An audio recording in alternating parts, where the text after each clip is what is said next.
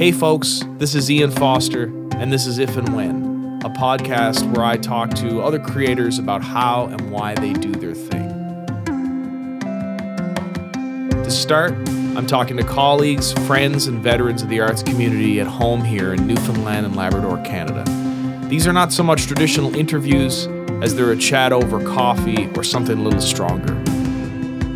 So come sit in and have a listen. Well, hey everybody, thanks for tuning in again. It's currently April 19th when I'm recording this intro, sitting here in the morning with a nice cup of Jumping Bean coffee in front of me.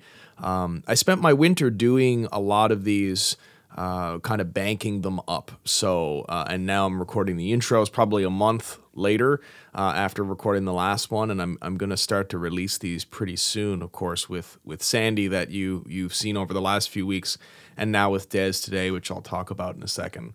So as for me, things are going okay right now. I'm actually meeting up with an artist in about a half an hour to start work on a second record for them, which I'm super stoked about.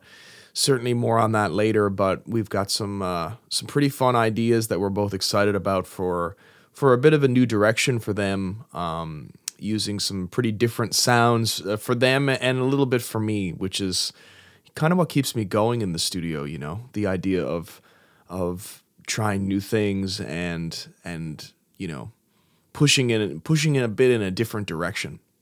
It's so funny as an artist too, because it always feels like the biggest change to you, like a giant sea change, at best will make people be like, wow, that's a bit of a different direction for you. You know, it always feels so fundamentally huge to you as the artist, and then it's sort of like people probably pick up on maybe 10% of that most of the time, which is kind of fascinating. Anyway, that's kind of what's up with me, at least for right now. Des Walsh is my guest this week. Des Walsh, the poet, the writer, the actor, a guy that I worked with on a film of mine called Keystone. He plays the main character. And I just love Des. I've since hung out with him a few times at his place, both in St. John's and also in New Bonaventure. And he's a true artist, I think. He's also incredibly lazy, according to him. Literally, in this interview, he calls himself that. He's quite a modest fellow.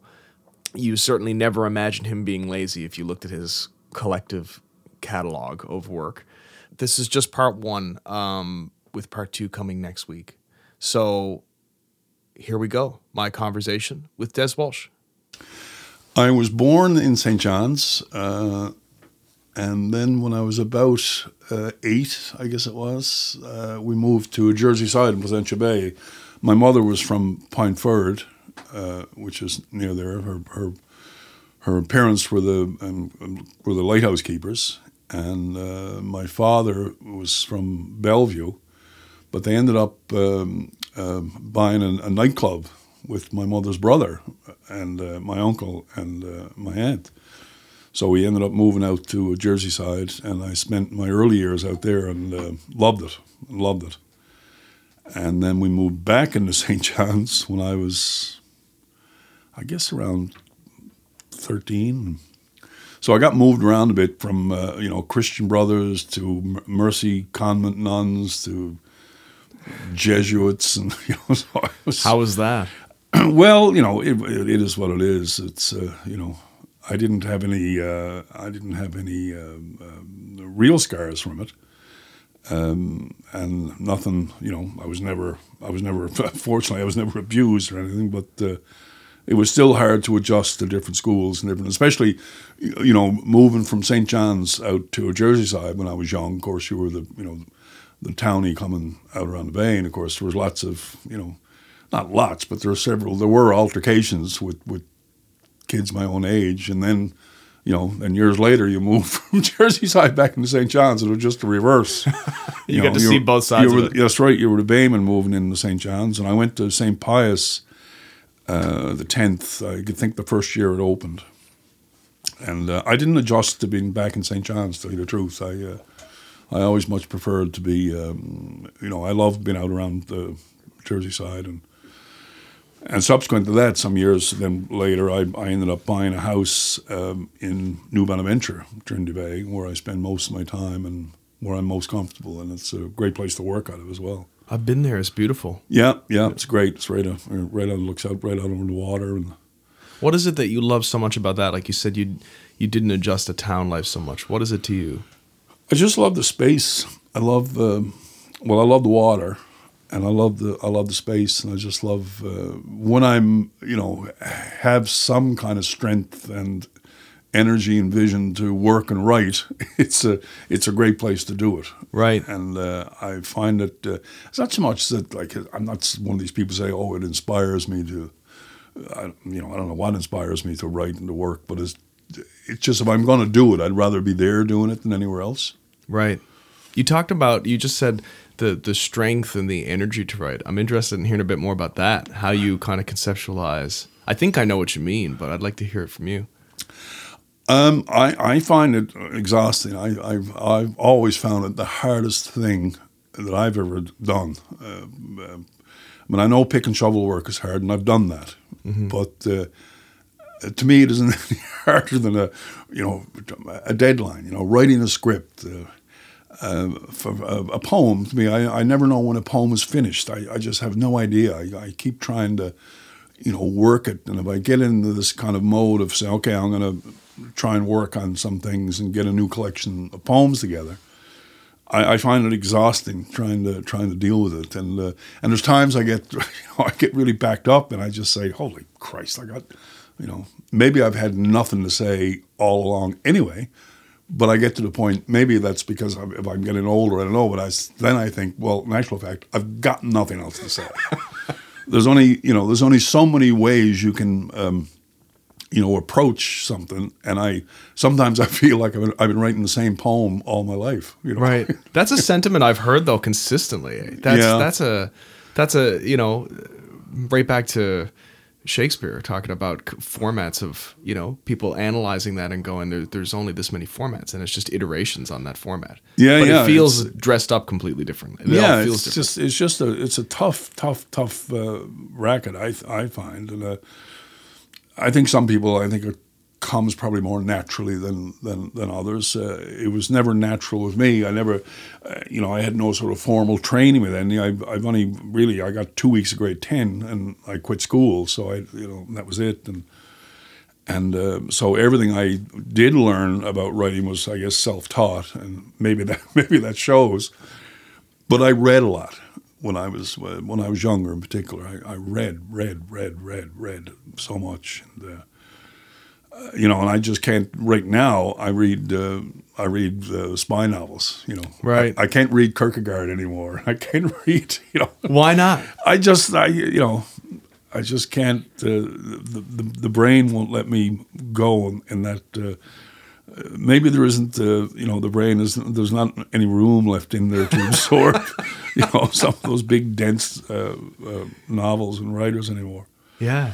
So now, the brain just functions enough to, deal with crime novels. I remember in Dylan's biography, he talks about. I remember thinking of it at the time as sounding like a version of the Robert Johnson "Soul to Soul to the Devil," which was probably realistically like he went off for a while and practiced a lot. Right. But like there was a period with Dylan where I can't remember the details specifically, but he was somewhere in like a family house, and basically it read like he went inside and didn't come out for 2 years, and all he did was lay in a bed and read books, and it was this crazy library of the classics. You know? And then suddenly he materialized. This was like pre-Dylan even really getting his career going, and that it's often attributed to how he came out of the gate and said the things he said in the earliest songs, where people went, "Where did this come from?" Right. And it was like came from the filling up the bank with. Yeah, of course, this is great, But also, there are other writers and people I know, and I truly admire and respect, but they're very disciplined, and I'm not disciplined at all. I'm kind of better with a gun pointed at me with, okay, you've got to finish this by, especially with scripts like film scripts and things like that. You got a deadline. You've got to have it ready to go. But if I don't have a deadline, I just soon drink brandy and watch, Liverpool, my soccer team. Anything other than writing. Right. Now I And presume, but a little same with music. I mean, I've learned. I play guitar, I play mandolin, I play fiddle, but I play none of it very well because I learned enough to be able to play it. But that was it. Once I got that, okay, that's enough. I don't have to practice. I don't have to, as a fiddler, I've been playing the same tunes for 30 years. I haven't learned the new tune because that's discipline, that's work, and I'm terribly lazy. now obviously it came from somewhere. You're talking about being admittedly lazy about writing now, but and how hard it is. But at some point, there was a motivation to do it. There was a motivation to write those first poems. Where did it come from? If you're lazy and it's really hard, well, why do it in the first place? I think again was reading. I remember it was classic. I was a teenager. I was in love. I thought this was it, and it wasn't working out, and I was heartbroken. I'm just heartbroken. And I remember this house I was in. They had this guy, I never heard of him before, this Irish poet, this guy, William Butler Yeats. What kind of a name is that? I said. So I remember just opened the book, and the poem was called Broken Dreams. And the very first line, I always remember it because I was so in love and so heartbroken, and because it was, as it was unrequited, it wasn't, But the line of the poem was, "There is gray in your hair. Young men no longer suddenly catch their breath as you are passing." And I said, "Sweet, merciful Jesus, all right, This is how I'll get you."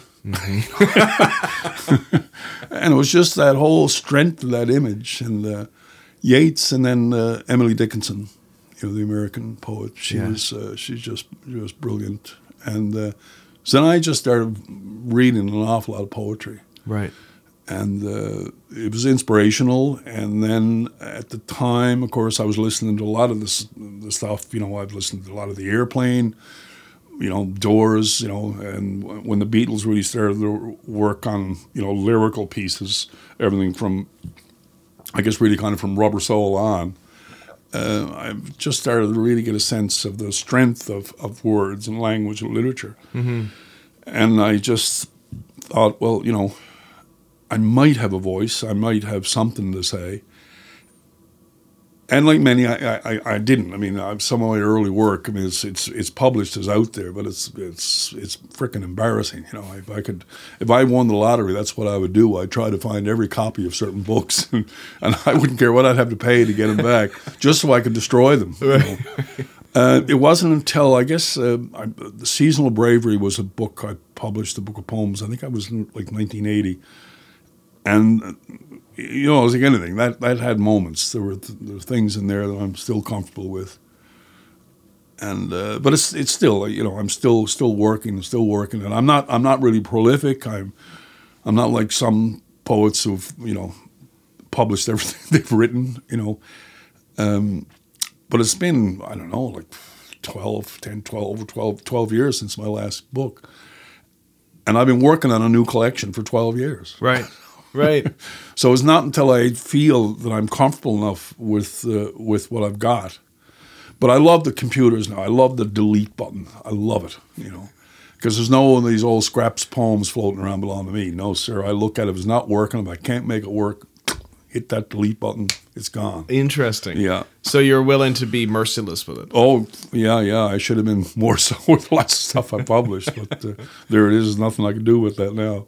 Do you find you fall, it sounds like you fall more into, if you could divide it into very broad categories, you think of the poets like, you hear the infamous Leonard Cohen stories of taking 6 years to write a poem, and going back to it 3 months later, tweaking one word and then leaving it again, like that sort of, versus like say a Bukowski or someone who's like, it does sound like he's more the published everything. The books are 600 poems, and the quality, at least in my opinion, varies greatly. And there's some gems in there, but and there's a lot. And we're probably all like that. But you look at someone like Irving Layton, published practically everything he ever wrote, And again, the quality of some of those things, that's for each person to judge themselves. But and again, Cohen, for me, I got introduced to Cohen not as a poet.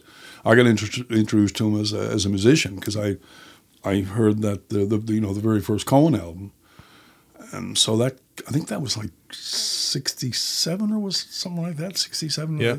And I was 13, 14 years old, right. And I was just. What did that do? Yeah, it startled me. Again, the power of language, and so I wasn't very popular at places, because I'd be going around to parties where everyone was listening to all this, and I'd come in with my Cohen records. I feel like that's still the same now, even though he's now truly an icon. I think that if you went to a party tonight in downtown St. John's on a Saturday night and said, "Guess what we're all doing?" People would be. Well, I was in Montreal. This was years ago. I was doing readings. I'm not sure if this was a book tour I was on, or if I was reading. There was something. I think it was the Canadian Council of Teachers of English conference, and I was there as a poet to give a reading. And of course, I got a few jars of me that night. And I had the hotel room there. Took the phone book out, and I phoned every L. Cohen in the book. That's amazing. So there was Leonard's, of course, but then there was just L's, So there were Laurie Cohens that I called up. There were Leslie Cohens. There was, and I pissed a lot of people off looking for Leonard. Wow. What were you gonna say? Well, exactly. I was foolish. Hi Leonard. I'm a poet too. I mean, it was so ridiculous. What the drinking and being young, and then it was so ironic. It was several years after that. I was back in Montreal, and I was a writer in residence thing at this Playwrights Workshop, Montreal, a theater group there, and I was staying right on the plateau, a beautiful spot. It was a great Portuguese restaurant around the corner. When they had this amazing salt fish, and there was another little coffee shop, and I was in the coffee shop this day. I was sitting there, the door opened, and he comes. I looked, and it was Leonard. I was gobsmacked. I never opened him out. I never said a thing. He came in and got what he was getting, and it was so bizarre. But I was thinking that several years before, I was drunk in a hotel room phoning every L. Cohen in the book. And that's incredible. I was at the Banff Center last year, and the producer in residence was a guy named Howard Billerman, who has got a great catalog. He did the first Arcade Fire record. He was in that band briefly, and he did the choirs on the last Leonard Cohen record. He tracked them in Montreal. Wow! And he told a couple of stories. He told a story about getting a knock on the door some random afternoon at the studio, and he opened the door, and it was Leonard Cohen, and he said, "Hi, are you Howard?" And he said, "Yeah." And he said, "Yeah, hi, I'm Leonard. Is this a good time? If it's not, I can come back." And he jokes to himself. He's like, imagine being Leonard Cohen. Like, this was right before, like the years leading up to his passing, just a few years ago. Imagine just being like, I mean, I can come back if you're busy, And Howard was joking about that. He was like, "No, Leonard, I think I can make some time." Just a humble man, start to finish. Yeah. Well, it was great because we've been doing Feast of Cohen here for years, as you know. That Vicky Hines organizes, and then when Cohen, I guess his last? Anyway, we got to go down for a rehearsal. Mm-hmm. And after the rehearsal, he came to meet some of us. It was wonderful. So I did get to meet him eventually. But he's only a little mite of a fella. Yeah.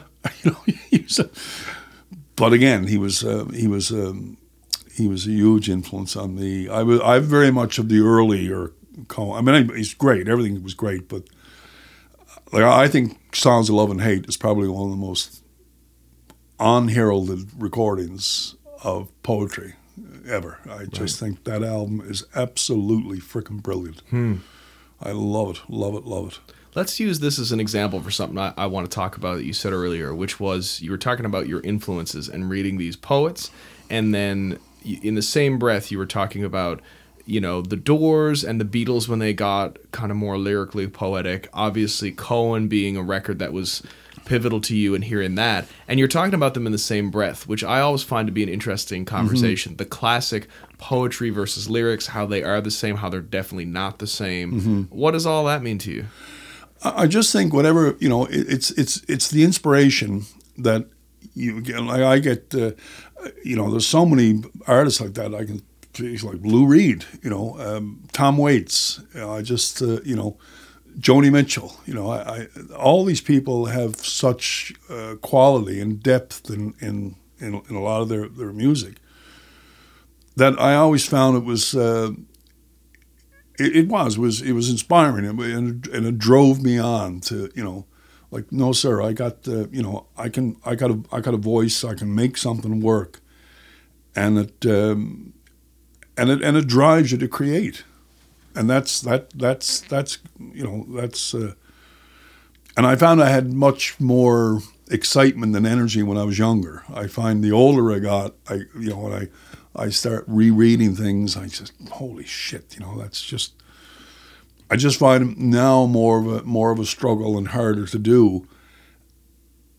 And I find that I don't get the same energy that I would get from these recordings that were, you know, some time ago. And I find that I'm looking more and more for places that I can get that same feeling of inspiration and energy that I got, you know, years ago from listening to songs of love and hate. Right, right. Is that a result of understanding things more like technique? Like, do you see it now and see the seams? Is that part of the problem? I think everyone develops a style, and that's very important. And I did eventually develop a style, and I felt that I had a voice that was mine, and that's very important for a poet. It was very important for a musician, songwriter. Earlier, it was very much a mishmash of stuff because I was, you know, I was trying to find that style. And I think once you get it and you know that it's kind of there, you can for me, I got a little more comfortable then. I felt that, okay, I've developed that. Now what do you do with it? You know, and I find that I remember one time some years ago I did I don't say taught is not the right word, but when Bond Street had the extension services there before the condominiums were put. Oh yeah. I sort of what's the word I'm looking for? Facilitated a writers group and poets in particular. You know, younger people who wanted to write, and what I did one evening as an exercise, I just took a bunch of poems. Some really, you know, well-known poets like Yeats, like Dylan Thomas, like Emily Dickinson, and then with some Newfoundland poets, but I didn't put names on them, you know, so that the authorship was blank. Ah, yeah. And I just passed them around and said, okay, just rate them, you know, from 1 to 5 or whatever it was, and it was really interesting. And I didn't say anything that night, and I went back the next week. And I did a bunch of different poems, but I put the author's name to them. The first week, they picked a poem. I'm pretty sure if I remember this correctly, it was a poem by a friend of mine, and I think you're having answer. It was Agnes Walsh. I think it was one of her poems. That was the one everyone liked the most. When I did the authorship poems, they all picked one by, I don't know, Dylan Thomas or something like that. Right. So it was just so interesting, the dynamics of that in the brain, of how that works, you know, with recognition of a name, as opposed to letting your heart tell you. Oh, so interesting. What the poem that resonates with you the best. Yes, I've thought about this with music for years. I mean, there are actual examples out there. Maybe you've seen these where it's like the guy from, you know, the rated second or third best violin player in the world for some symphony is in New York to do Carnegie Hall, but they send him down into the subway to busk. Right. Right? Right. And like one guy stops briefly with a quizzical look on his face over the course of 2 whole hours. Right, playing, right. Or like, I mean, Jimmy Fallon did it in an over-the-top way with U2, where U2 dressed in disguise and Right. did a New York subway thing. And then over the course of it broke off their disguise, and then suddenly by the end of that song, the place is black with people with their iPhones, you know, but it's Yeah. like they had just played for half an hour. Yeah. You know, there is that fascinating thing of the disguise of art and how to, you know, how to see through all the things around it Yeah. to the heart of Yeah. what's actually going on. Yeah, and that again is, and that's great. That's a great discussion because that is an example of the fallacy of contemporary art. You know, with media now, how that you look at back just 50 years ago. You know, your creativity was based on your work. That was it. It wasn't based on your freaking latest video. It wasn't based on the latest. You know. I was going to say review, but not so much that. But even the intensity I think was more to do with the work than it was with how you sold the work. You know, I mean, Christ, I can't remember the guy, the poet. Was it Bliss Carman, the Canadian poet? I mean, he would do readings to like auditoriums with 2,000 people. 2,000 people at a frickin' poetry reading. Yeah, yeah. I mean, if you can get a dozen, you're well, this is great. This is a good night. Hey, we got 12 people, you know. I think that's for almost any kind of art now. Yeah, like to yeah. get 2,000 people for a music concert now can be a challenge. Yeah, You yeah. know, let alone Yeah. poetry or anything else. Yeah. You know. But you know, like when Dylan Thomas came over to America and from Wales, again, like huge, big. It was a very much. Now, of course, it's changed because technology had made one thing, but the kind of elite at the time too was very much that you wanted to be seen at these things, right? But nevertheless, they would show up in big numbers and I've done book tours. I've published like 5 or 6 books, collections of poetry, and done book tours with them. In some places you can get reasonable audiences, and others not so. And Right. unless you combine things like the way the March Hare, when the March Hare was first created Right. by Yeah. Rex Brown and Al Pittman. Combining the music and the poetry and the readings, and I mean, we would get big numbers for the Knights of Columbus and Corner Brook. You'd have 300 people there, Right. But it was that combination, which was very successful. How they did that, and other festivals since, of course, have taken that model and worked with it and made it very successful as well. Writers at Woody Point is a good example. And Winterset, when you mix things up, but to go on the road, yourself as a musician, you try and promote, do what you can, and you get in these venues, and there you are. It's just you and a guitar, and good luck to you. I know it's a challenge, it's a huge discussion of elements now that relates to some of the stuff we're talking about. There's been a fascinating shift in technology that I think a lot of people try to pin down with a black and white, approach, and that's never the case. I had a brief chat with Agnes the other day, just sort of going out the door about this, because we were talking about some of the new music that's out, and she was really excited by it. She was like, I had no idea some of these bands were playing. Like, this is amazing, like the variety, and it was very inspiring to her as an outsider. I said, yeah, it totally is, and the reason that can happen is because technology has allowed bands to make some of these records that sound incredible in their bedrooms for free. Yeah. And then, unfortunately, you didn't know about them up to now because technology has also meant that we're so inundated with noise that you couldn't find the bands that made this music that you're now potentially excited about. So what do we do with that? Yeah, no, exactly. And I find it really interesting too in a place like St. John's is not, it's not big. It's obviously the biggest spot on the island, but in terms of if you look at capital size across North America, and you have just a few very very small few places in St. John's that have live music. Mm-hmm. Black Sheep is one of them that's should be frickin' heralded for keeping But it's interesting. It's the same with the price of books. You'll still see people kind of go, well, geez, the cover for that. You're paying the cover. You're paying this for the book. But Christ Almighty! I mean, I worked as a musician too years ago, and and I know people, friends now. They make the same amount of money now that I did when I was with Tickle Harbor and 20 years ago. Yeah. It's just unbelievable that people still complain about paying a cover. Yeah. When a musician is getting the same that I was getting 20 frickin' years ago. Absolutely. And people talk about books, Gee, I don't know,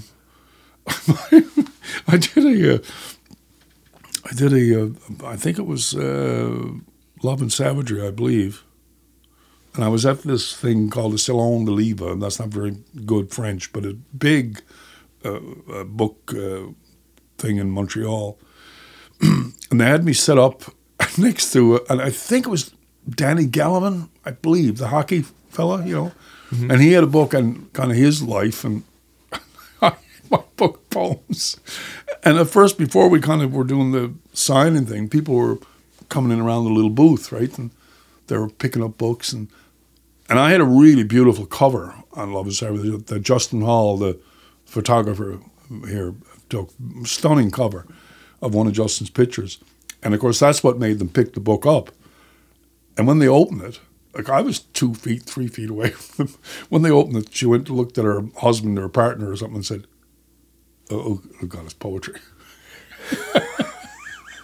And I said, okay, this is going to go well. Oh, no. So about 50 minutes later, we had the big, the book signing thing. And they had two of us there. And this wasn't my publisher set this up. This was the book conference thing. Yeah.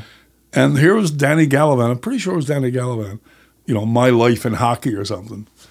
The line was about like 50 people, back to back to back in this line, getting their book signed. Yeah. And I was sat there, not one Christian in front of me. It was hilarious. Hilarious. Now, I'm interested to know, now this might sound like a funny question to ask, but let me contextualize it, because I was going to say, how did that make you feel? Well, obviously the answer is shitty. But I mean, in this age, related to the sort of online world, you talked earlier about artists needing to market themselves, and that's all totally true. And it's a topic I find interesting about how will I phrase this? Since an artist now is doing all of that more than ever, we're all living a little bit closer to the bone, maybe, when it comes to, there's no separation between the art coming out and knowing exactly all the machinations, like every single one, like stuff that maybe a publisher in previous years would have hidden from you about getting the gig, marketing the gig, how the promoter's feeling about the gig, how the audience in this case, might have reacted that gave you that anecdote. How does that affect you going back to the drawing board for the next thing? Are you like, oh God, like I'm just imagining that woman and like that's some sort of representation of an audience? Like, does that ever bleed in, or are you able to completely compartmentalize? No, it doesn't affect me at all. I mean, I find that I love those stories because they're funny to me. They are funny, yeah. And that's it. It doesn't affect anything what I do. It's, if that was going to sort of put me in a back room of not being able to work, well, then I shouldn't have started in the first place. Right. So no, I don't at all. It just I did publish another book of poems. That wasn't the end. Yeah, that wasn't the end. But I do understand what you're saying, and that can and it's just I think for people outside of the world we inhabit, it's very hard for people don't understand how tough it is. I have a day job. I have well, I shouldn't say a day job, a seasonal job as an editor with the Geological Survey. Right. You know, I chase geologists around looking for a verb. You know, they'll have a paragraph describing a rock and not a verb to be seen. So I've been doing that for years. I don't know how I would have survived without it. Right. Because it's... Can you tell me about that? Because you actually told me the story of getting that job at your house when we were pre-proing for Keystone, I think. And I thought it was really interesting. I'd like to know a bit more context. I remember you talking about being at the ship. I was at the ship, and I was leaving. I came out of... This would have been in the fall of 1985, somewhere like December, early December. Mm-hmm. And I was leaving, and a friend of mine came in, and he's a geologist. He's Paul Dean, and he said, "Oh, geez, great, come in and have a beer." And I was broke. Like, I was really broke. I had no money. I was living on Gower Street, renting a room from a friend of mine in his house. And I said, "No, Paul, I'm going to go on." But no, I said, "Paul, tell you the truth, I can't. I don't have any money." And he said, "No, come on, I'll get you a beer." And you know, and he's always been a very good friend. So of course he got me more than one. But then he told me about this this job that was coming up. They needed a copy editor for the Department of Mines and Energy, it was called then. And I had just finished up not long before with Arts Information. It was a magazine that was funded by provincial government, the Arts Council, I think, where we were printing and publishing a little magazine on the arts in Newfoundland and Labrador. Mm-hmm. And I was the editor of that. So I said, "Well, shit, what have I got to lose? I'll give it a go." So I went in, and there was 3 fellows there. Well, I didn't know, and I certainly got to know afterwards, but they were asking me about stuff, and finally I was getting a bit frustrated because they were asking me. It was kind of geology that I didn't, And finally this guy says, "Have you heard of the Central Mineral Belt?" I said, "No, but I can goddamn well spell it." So I said, "Look, folks, I don't know what you're looking for." And anyway, we joked a bit and laughed. And anyway, and I got the job. Right. So honesty is the best policy, apparently. Yeah, they always had a science editor. But then at that time, when I went to work, of course, there, also was the experience we were using. I mean, we were waxing it up. We were laying out flats, Right. When you talk about bringing the camera ready, we were laying out the pages, and I was with a wax roller, a reduction wheel to get the right size for the plates, for the photographs of the rocks, and bringing it. And now it's all digital, but at that point they didn't have anybody in there who had that experience, and I had that from working with Arts Information. Mm-hmm. So I got that job, and I thought, well, that's it. I'm laid off, and they all said thanks, and the next year they called again. We need would you be able to come? So I've been doing it ever since, and for me, it's like my own private Canada Council. Right. It allows me then to work on the other things. When I was working on now it made for some long nights and days, because when I was working on I guess it was Random Passage, I remember in particular, I was working from 8:30 to 4:30. I'd come home, I'd work for 2 hours on Random Passage, have a bite of supper, go back to work. I'd work on Random Passage till, sometimes 12, 1 o'clock in the morning. Mm-hmm. Get up. So I was working 16-hour days. And but when the times are lean, it's been great. Because thank God, yeah. And it's seasonal, right? Like it's not seasonal. No, I get laid off, and I get get some good stamps,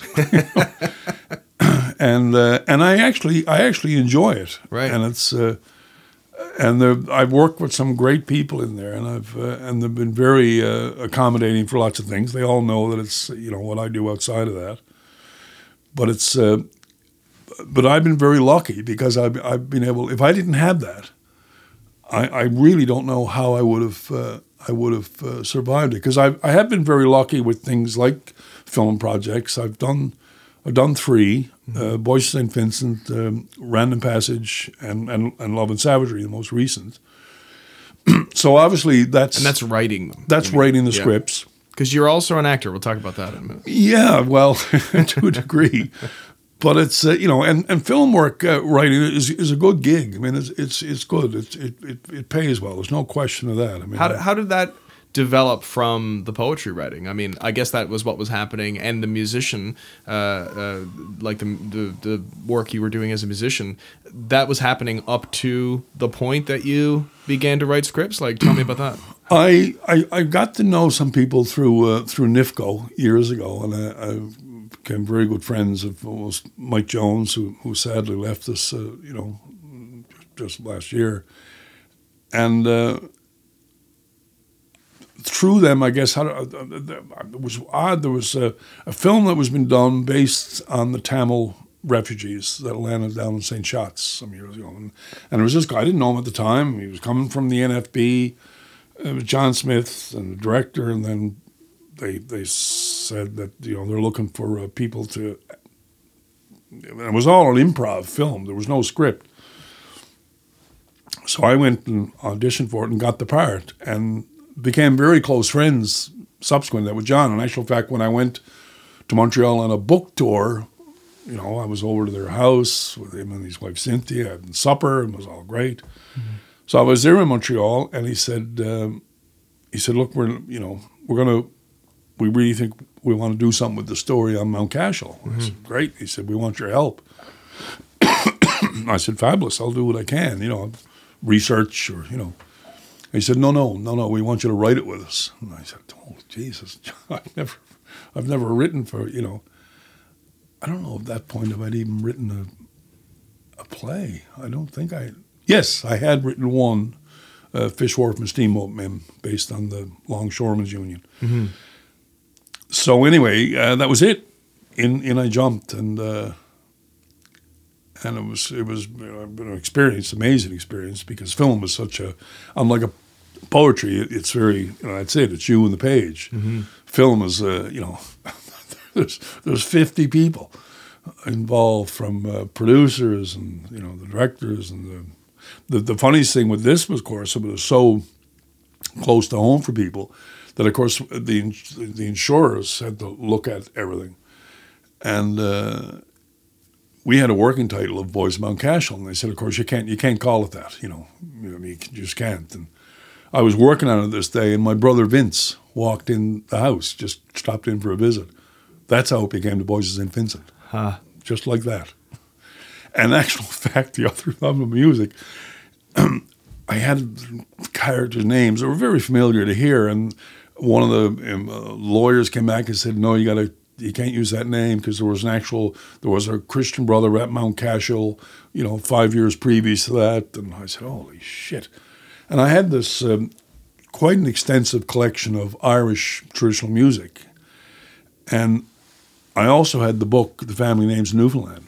So how all these, like the names of the people in the Boys of St. Vincent, like there's Reevies and Lunnies, and what it is that I look at it, like Ed Reevy was this fiddler from Sligo, maybe he was living. But then I'd open up the book, Family Names Newfoundland. No, sir, no Reeves Newfoundland. The kid's name, the surname was Lunny. It was Donald Lunny from the Bothy Band, right? And Planksty. And I'd look up the Family Names Newfoundland. Lunny, no Lunnies. So that's how all the names got picked in the Boys of St. Vincent from Irish musicians, albums that were in my shelf. Wow. Right on. What was there any moments during that initial script that you're, because I mean, I remember the first time I worked on a script for a short film, even just the format was daunting, right? Where you're just literally the format of what's on the page. Like, it's so counterintuitive to anything you've done before. If you're a writer, it's just its own thing, It was frightening. It was absolutely frightening. Now, I work with John Smith and Sam Grana, who were both very experienced filmmakers with the film board. So they had lots of support for me and lots of direction on how to go about it. It was just a whole new thing for me. But it was a really, really, really, really tough film to work on. Emotionally, it was very hard, very hard.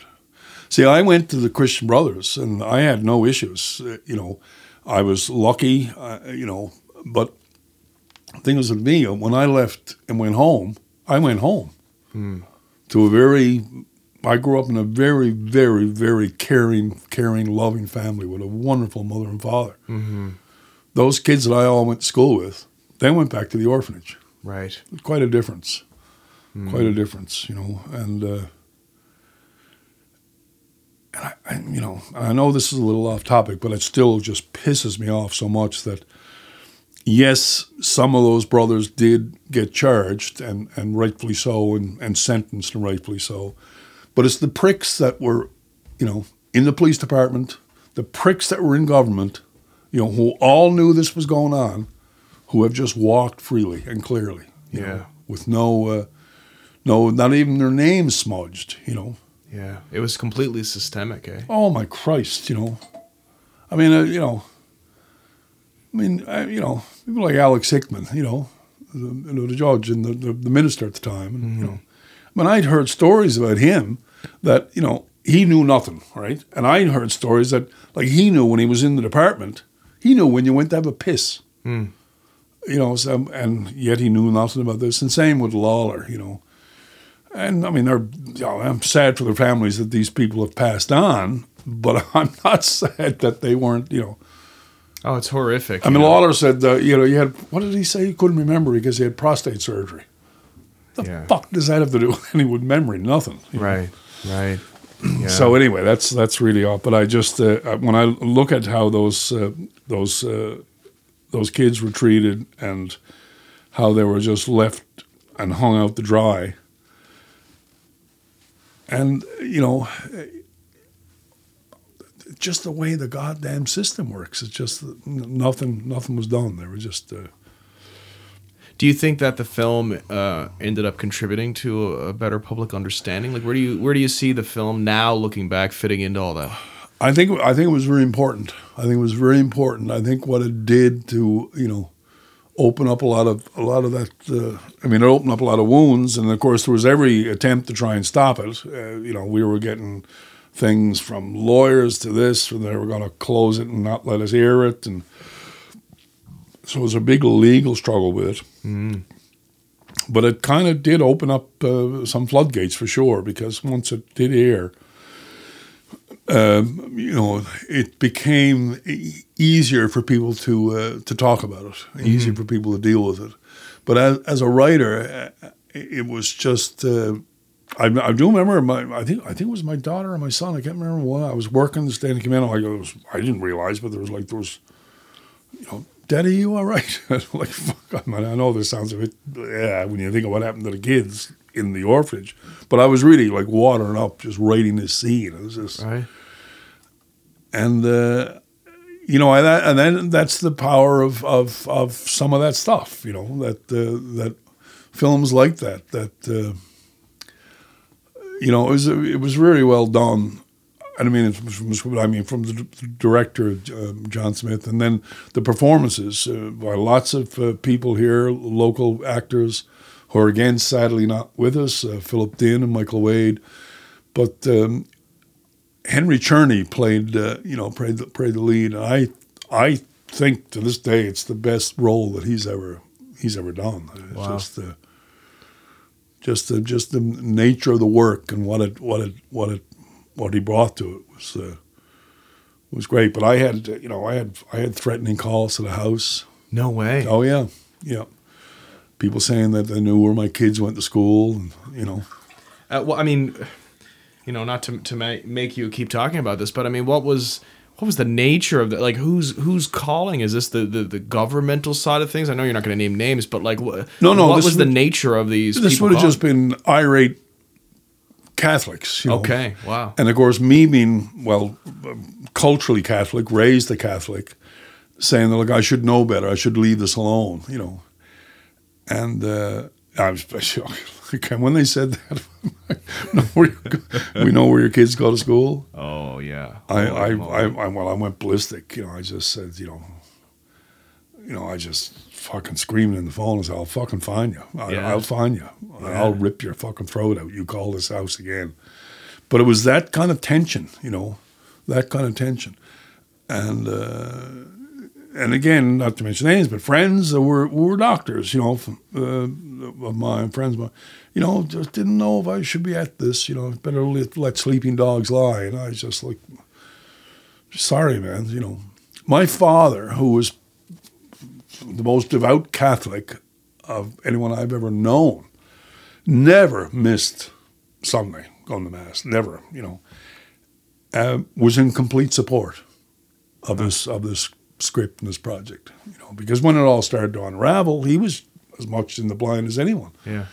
But he knew the story had to be told. Yeah. And he said, if I was going to tell it, well, you tell it. Well, he could, I guess, separate the religion that he knew absolutely from the situation that was happening, which to me, any rational person should be able to separate those. You can't ignore a crime, capital C, plain and simple, a crime with. But again, that's the power of film and the power of films based on events, historical films. You can walk away with some pretty almost life-changing emotions when you see a film that can. I've had it with a couple of films, and holy shit, it's just like amazing, the work and I just, that to me again is the power of writing, the power of because screenwriting is so different than the writing of a poem, and it's so different than the writing of a play, right? And they're all such different, I mean, the sort of path is the same, right? You're on that same path, but it's all the side paths, all the tributaries that go off the main path. Totally. Is what makes it so challenging. And that's the end of part 1 of my conversation with Des Walsh. Tune in next week where we'll pick up right there and continue. Thank you so much for listening, and we'll see you next time.